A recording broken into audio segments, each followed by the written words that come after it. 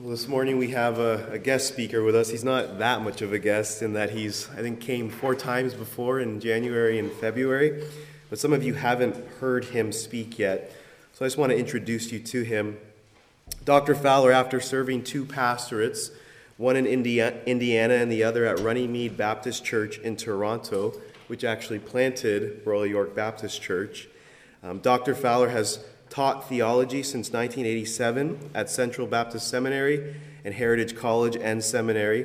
And having retired last year from his full-time role, he is now Professor Emeritus at Heritage. He serves as an elder at Grandview Baptist Church in Kitchener, and he has been married to Donna for 50 years, and they have 4 children and 6 grandchildren. And he has been my theology prof for the last 3.5 years, and I've greatly enjoyed him as my professor. So Dr. Fowler, come. We're glad you're here with us to share God's Word.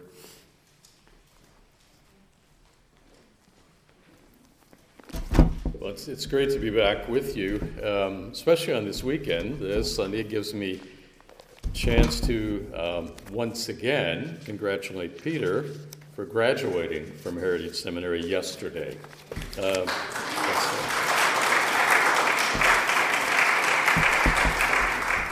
Yes, that's all very fresh reality. So it's my privilege to do whatever I could to make it difficult for him to get there along the way. That's what professors are all about, providing appropriate challenges for learning and growing and developing.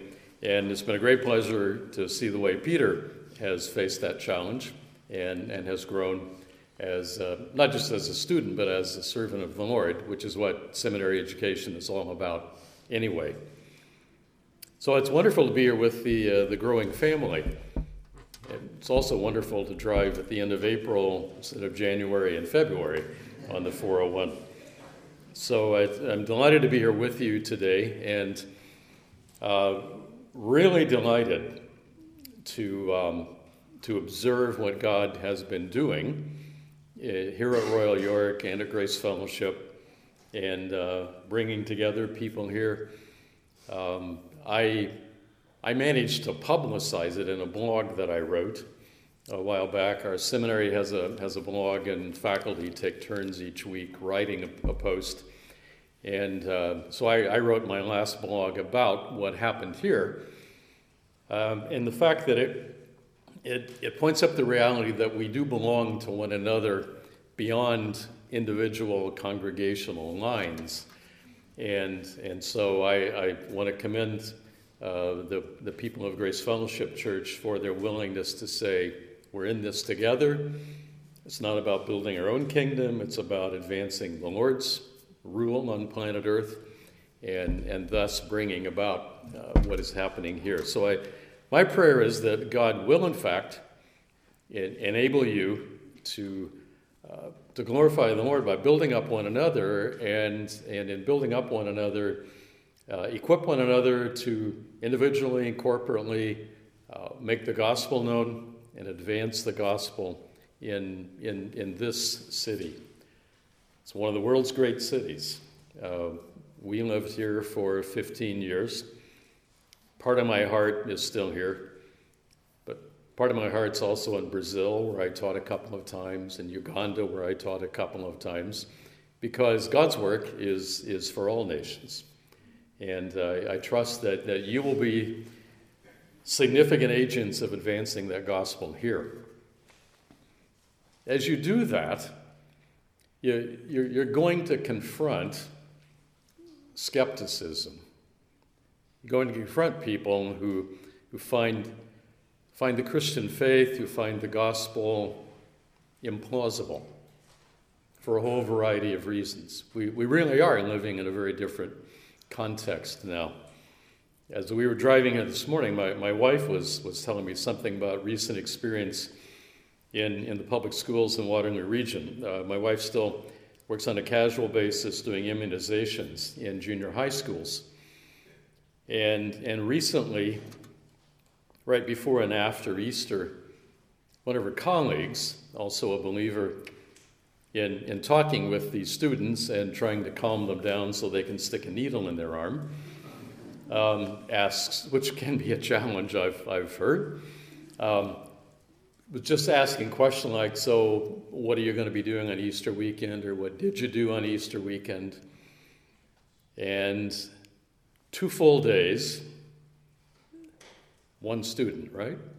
One student mentioned going to church on Easter Sunday. So that's the reality we face. And we encounter people who just find it hard to believe that it can all be really true. And I think the evidence shows that the major cause for skepticism in our part of the world today is what we call the problem of evil. How can this world, this messed up world with all the evil that is in it, actually be God's world? How can there be a God who is perfectly loving and infinitely powerful, and yet this world be what it is? I remember the time I saw that. I'm sure that was what was being expressed. One day when I was on the subway, headed toward the University of Toronto, at one of the points where the train goes above ground, I looked through the windows, and on the back of the Bloor Street shops, I saw on a white wall in black letters, "God is dead or doesn't care." I have no idea who wrote that, but it's pretty obvious the person was struggling with the problem of evil. How can this world, my experience of it, be what it is if God is who people claim he is? There's all kinds of other evidence to show the significance of that. For example, how many of you remember Harold Kushner's book, When Bad Things Happen to Good People? Anybody? Okay, that's early 1980s. Kushner was a Jewish rabbi and wrote the book out of some powerful, painful personal experience. But among other things in the book, he said, there is only one question which really matters. Why do bad things happen to good people? All other theological conversation is intellectually diverting. Virtually every meaningful conversation I have ever had with people on the subject of God and religion has either started with this question or gotten around to it before long.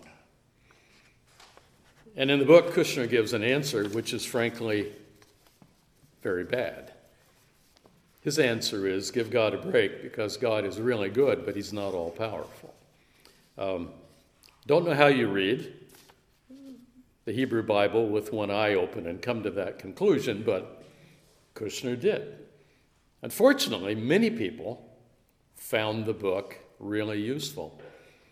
In fact, I knew a longtime leader in a Fellowship Baptist church not too far from here who admitted that he had found the book so helpful he had given away a dozen copies of it.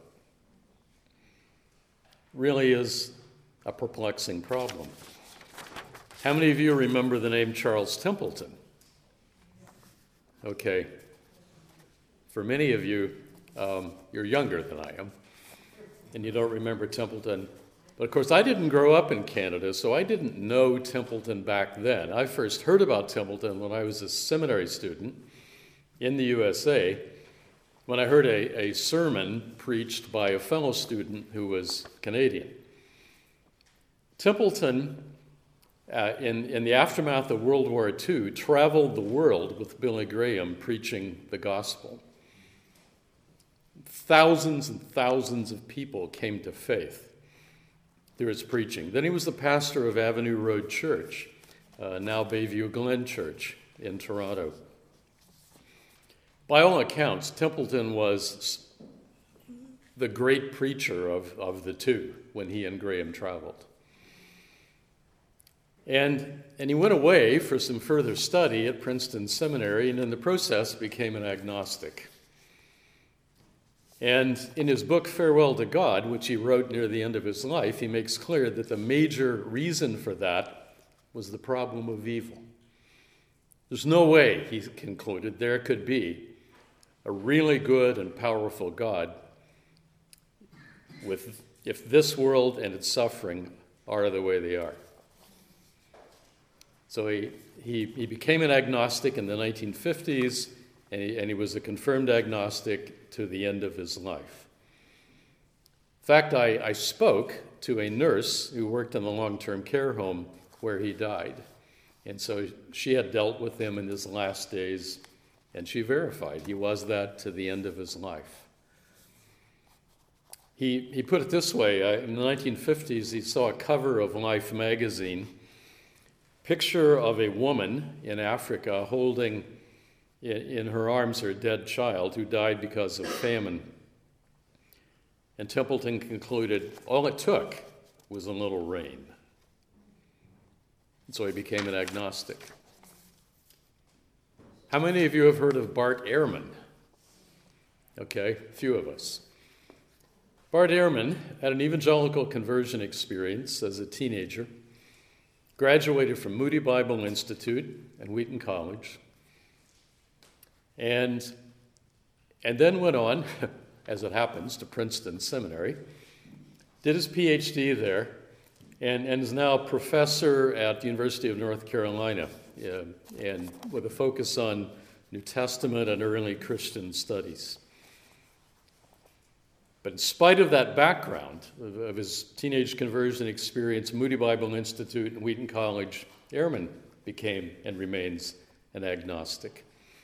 And in his book, God's Problem, he says, if there is an all-powerful and loving God in this world, why is there so much excruciating pain and unspeakable suffering?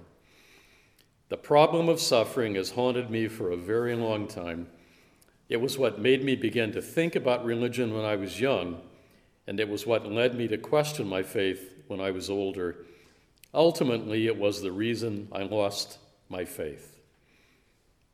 And he explains, I didn't go easily. I went kicking and screaming away from faith. But in the end, he said, I could no longer explain how there can be a good and all-powerful God actively involved with this world, given the state of things. Now, those are some words, Templeton and Ehrman, of skeptics who've become agnostics because they say it's implausible that you would believe in a good and powerful God if this world is the way it is. But it's not just skeptics. It's not just unbelievers who wrestle with the question. Believers wrestle with the question. On Good Friday, at our church in Kitchener, I happened to be sitting just down the row from a young couple whom I had never met. And so when the service was over, I slipped down a bit and introduced myself to Sylvie and Dennis. And they said, well, we know who you are because we've heard you preach here. And within a minute, Sylvie was saying to me, so I've got questions about the problem of evil.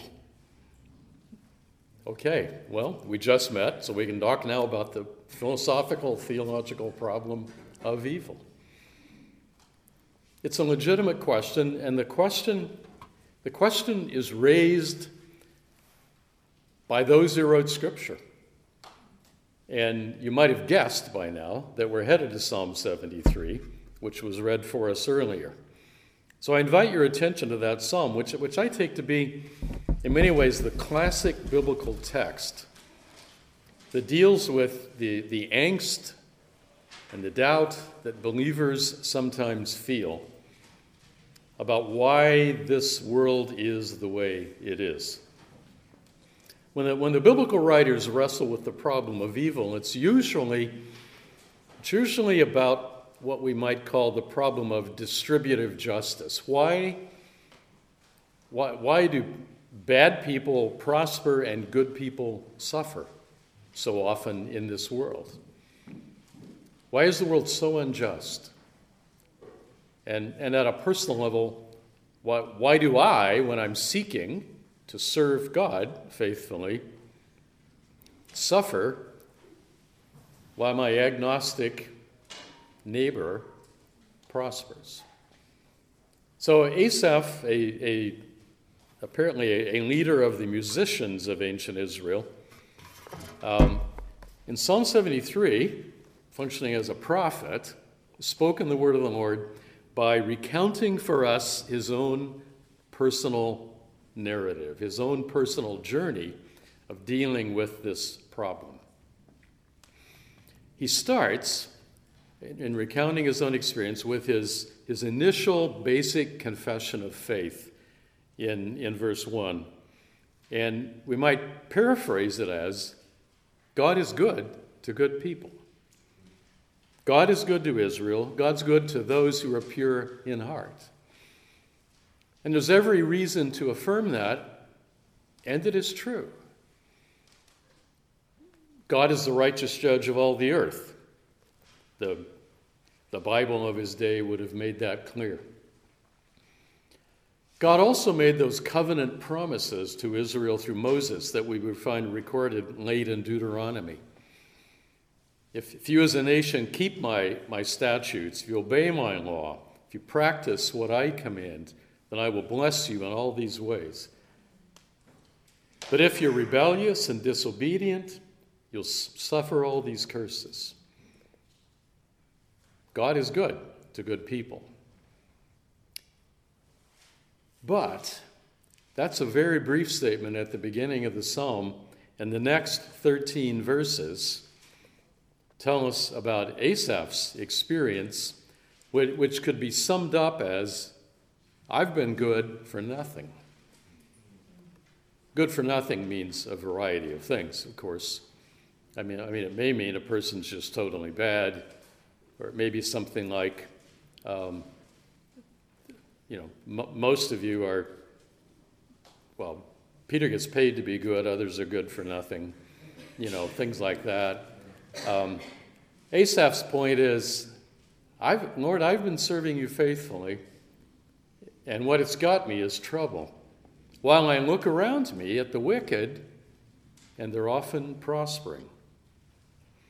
I mean, he says, my feet had almost slipped, verse 2. I almost lost my faith as I tried to understand it. I envied the arrogant. I saw they were prosperous, verse 3. Verse 4, I saw they were healthy.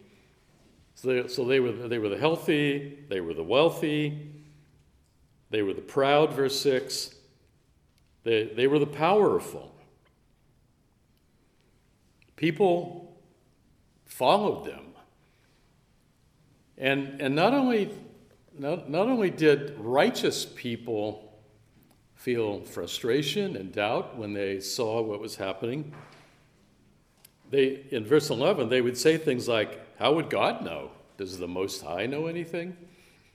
In other words, the unrighteous were saying to people like Asaph and prophets who spoke truth from the Lord, you repeat to us things like those curses that the Lord threatened through Moses, and you say we're the wicked who are not obeying the word of the Lord, and therefore we ought to suffer all that, so why are we not suffering? Where is this God who said that and who knows all things? The point being, you're out of your mind to believe in God in that way. So God's honor was at stake. It wasn't just Asaph's suffering, but Asaph says that's what it's like. That's what the wicked are like, verse 12. And so he concludes, verse 13, it's in vain that I've kept my heart pure. I've been good for nothing. I've been good, and it's gotten me trouble. Fact, verse 14, all day long I've been afflicted. Every morning brings new punishments. I wake up in the morning asking, so what bad thing is going to happen to me today? So Asaph said, Lord, I almost stumbled completely out of any affirmation of faith and obedience. And that's what happens sometimes. When we wrestle with this problem of evil and how this world can be the world of a good and powerful God who's still active in it, for some people it happens at a philosophical level. I mean, how can those three assertions all be true? God is infinitely powerful, God is perfectly good, and there is evil in this world. So for some people it's at that level, and so we have to discuss it at that level. But for Asaph and most of us, it's at a much more personal level. How is it that when I'm seeking to serve God faithfully, I get cancer, or my wife gets cancer? How is it that when I'm seeking to be a faithful disciple of Jesus, my spouse dies of a heart attack while the wicked people next door are enjoying health and wealth? How is it that a church of faithful believers in Jesus suffers a tornado or a hurricane or a cyclone or a terrorist bomber? Why, if God desires what is good and has the power to make it happen, how is it that ISIL destroys those churches, those people in Sri Lanka? The questions press themselves upon us, and Asaph recounts his own experience with it. And so when he thinks about it, his reflection in verses 15 and 16 is, if I had just blurted out everything I was thinking, I know, Lord, I really would have betrayed your children. I would have caused multitudes of them to have the same doubts that I'm having. And so when I reflect on it, he says, verse 16, it was like a heavy weight hanging on me. It troubled me deeply. It's like my experience in the classroom when students say, I don't get it. I mean, God's will and human agency, I can't neatly figure out how they fit together. You're the professor. You should give us a neat solution. But that's when I have to say, God is God and we are not. God is infinite, we are finite, and we don't understand how it all fits together. And sometimes students are pretty burdened about that. And sometimes we're pretty burdened about trying to figure out how we make sense of the way God is sustaining and governing this world. But there are multiple kinds of doubt. There's a kind of doubt that is faith seeking greater understanding. And there's a kind of doubt that is simply looking for reasons not to believe. Asaph was experiencing a doubt that is still looking for understanding.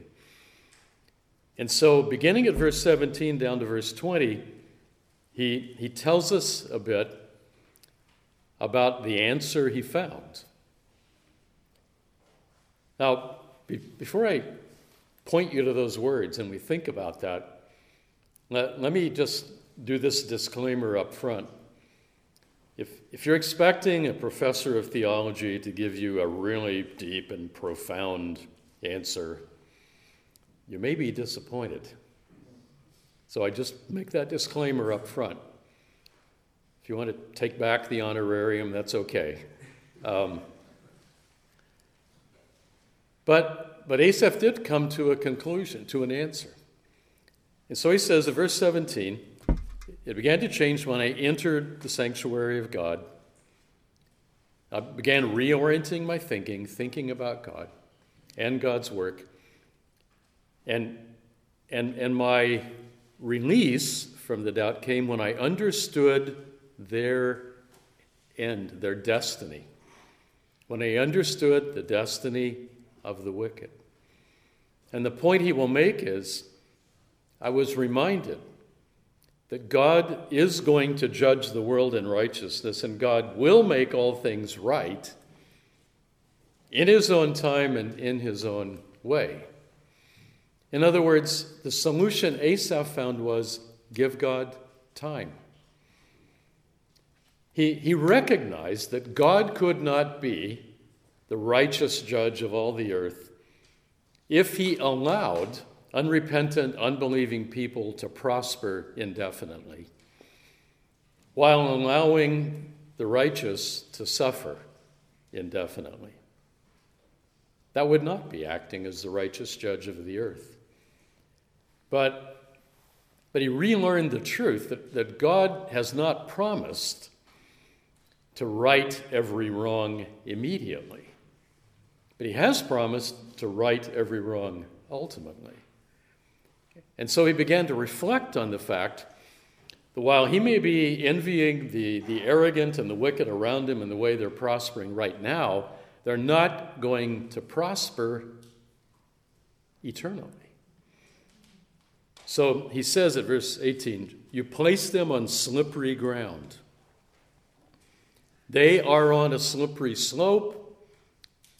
They think it's level, but it's not. And you're going to cast them down to ruin. Verse 19, suddenly they're going to be destroyed, swept away by terrors. It really will happen.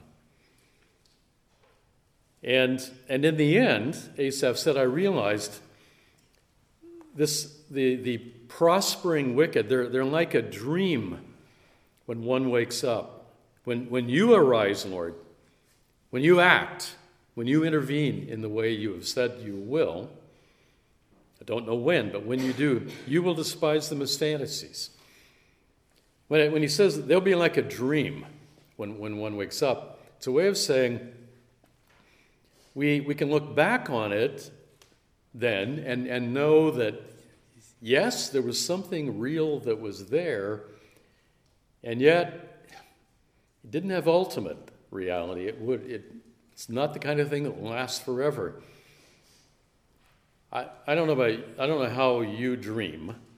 I just know that now in my older years, I tend to dream more actively, I think. I think that's because the longer I live, the more experiences I have, which can somehow randomly show up in dreams. And so last night I had this really strange and active dream, but I can't remember the details. I remember just a very few details. Part of it was trying to make my way across a city. I think it was Toronto, and I had to go through tunnels, and I had to find the right door, and I was happy when I woke up, actually, to be rid of that dream. But I don't remember all the details of it. So I know it was there. It was a real personal experience, but with no lasting effect. And so Asaph says, I realized God is God, and God is righteous, and God is powerful, and God is going to act. And in the end, the permanent will be the perfect. And those who go on rebelling against God will be punished. And God will bring final salvation to his people. So a long-range perspective, Asaph said, helps us think about this. Now, I can imagine that someone here might be thinking and wanting to say out loud, that's pie in the sky, by and by. I'd really like some help in the here and now. I mean, is that really a solution? Well, there are several things that could be said to that. Number one, I would suggest whether we instantly like it or not, that is the consistent perspective of Scripture. It's clearly what goes on here in Asaph's experience as he recounts it. Think of Psalm 37, Psalm of David. The whole psalm is saying over and over and over again in a variety of ways, the wicked may prosper now, but the meek will inherit the earth. God will change it, ultimately. Think of the prophet Habakkuk. You might not have read Habakkuk in a while. You might read Habakkuk, who says, Lord, your people here, in Judah, southern kingdom, they're acting wickedly. And the Lord says, I'm going to punish them. Good. I'm going to bring the Babylonians to punish them. And Habakkuk says, not exactly what I had in mind, Lord, because the Babylonians are more wicked than the people here. And the Lord says, and in my time, I will bring them to ruin. I will judge them as well. Because in a mysterious way, God's providential judging and disciplining of his covenant people through nations like Assyria and Babylon doesn't mean that what Assyria and Babylon do is good. They get punished too. There's another one of those things we have some trouble sorting out. And so in the end, Habakkuk says, I will patiently wait for you to act. And if the fig trees don't bloom, if the olives aren't produced on schedule, if we don't have all the flocks that we want, still I will trust you and I will wait for you to act. And so in the New Testament, in Romans 8, the Apostle Paul says, I'm convinced that the sufferings of this present time are not worthy of being compared to the glory that is to come. So he looked ahead to the end when God would make all things right. And that's what enabled him to deal with the hard reality of the present. So it is the consistent biblical basic answer to this problem of how can this world be what it is and how can our experience be what it is. I would suggest we also know from personal experience that the hope of positive things to come can help us deal with the hard realities of today. I mean, it may be as simple and basic and crass as there is a pay deposit that will go into my account on the 15th and last of every month. And so, struggles I feel at work every day, well, I can deal with them in a variety of ways. And one way is there's actually something positive coming. But here I think would be the bottom line. It's a brute fact that every rational person admits that this world is full of injustice, of the suffering of people who ought not suffer, some prosperity of people who are wicked. People get away with crimes in this world as we know it. It's a brute fact. So you can either have that brute fact with hope that God is going to intervene and make things right, or you can have that brute fact without hope. So do you want the reality we all recognize with hope or without hope? I mean, I should ask you a hard question. I mean, the rational answer is pretty obvious there. So do we understand all God's ways? No. But is he a God in whom we can trust?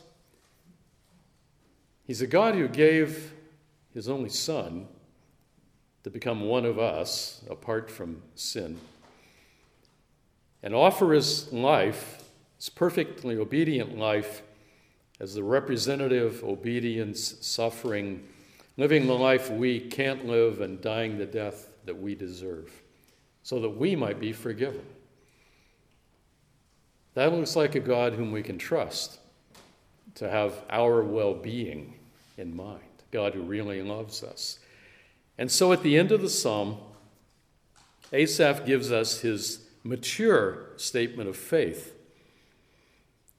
which essentially is God will make all things right in the end, and God will enable me to persevere while I wait to see that fulfillment. Verse 24 sort of sums it up. You guide me with your counsel, and afterward you will take me into glory. And so, in the end, as he recounts this as a mature statement of faith, he reminds us that faith means believing that God will do what he has promised to do. It doesn't mean creating promises for God. God has not promised that all evil will be punished immediately, and all faithful service will be rewarded immediately. He has promised that ultimately he will judge the world in righteousness. And he will judge the world in righteousness through his Son, whom he raised from the dead. And so you don't have to fear a judge or a king who is dead, but the ultimate judge and king is not dead. God raised him from the dead, as we affirmed again with the Church Universal last Sunday in a special way. In reality, we affirm it every first day of the week when we gather. And so we wait for the Lord to come to judge the world in righteousness and to make all things new.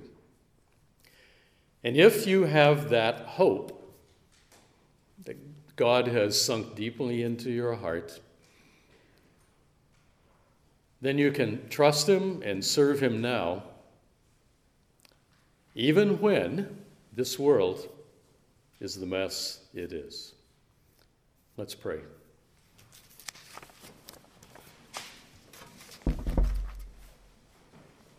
Father, we confess that we do not pretend to understand all of the ways in which you providentially govern this world. But you have given every convincing evidence that you are the God who loves us. You are the one whom we can trust for today and for eternity.